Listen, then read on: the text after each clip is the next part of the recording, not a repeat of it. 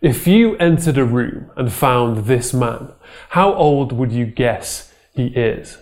What if scientists were presented with the first man of the Bible, Adam?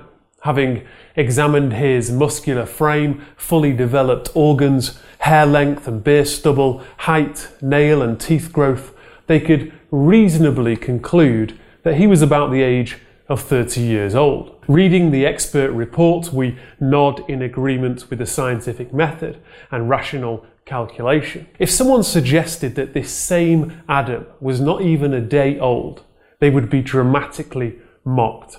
And yet we learn in Genesis that on the sixth day of creation, God formed the man of the dust from the ground and breathed into his nostrils the breath of life, and the man became a living creature.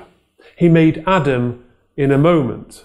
Rather than creating Adam a newborn baby unable to survive, God created Adam a mature man ready to run, work, worship right off the bat.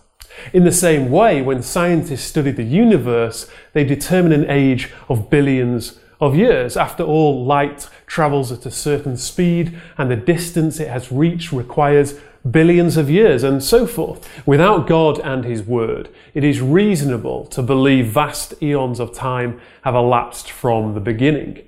And yet, God didn't create Adam and place him in a muddy field with a bag of seeds, telling him to wait months before he could eat. No, he created a perfectly designed, mature man and placed him in a beautifully mature garden on a mature earth surrounded by mature heavens within his mature universe, which he created just days before.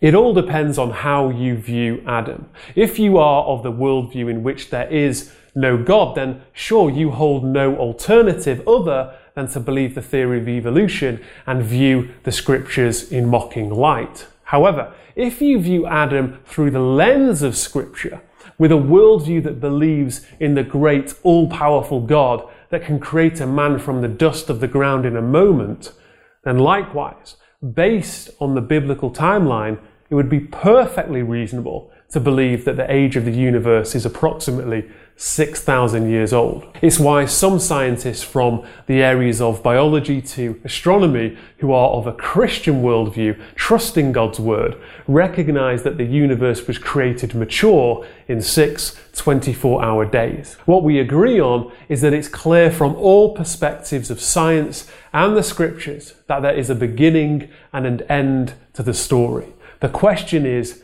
how, and significantly, why?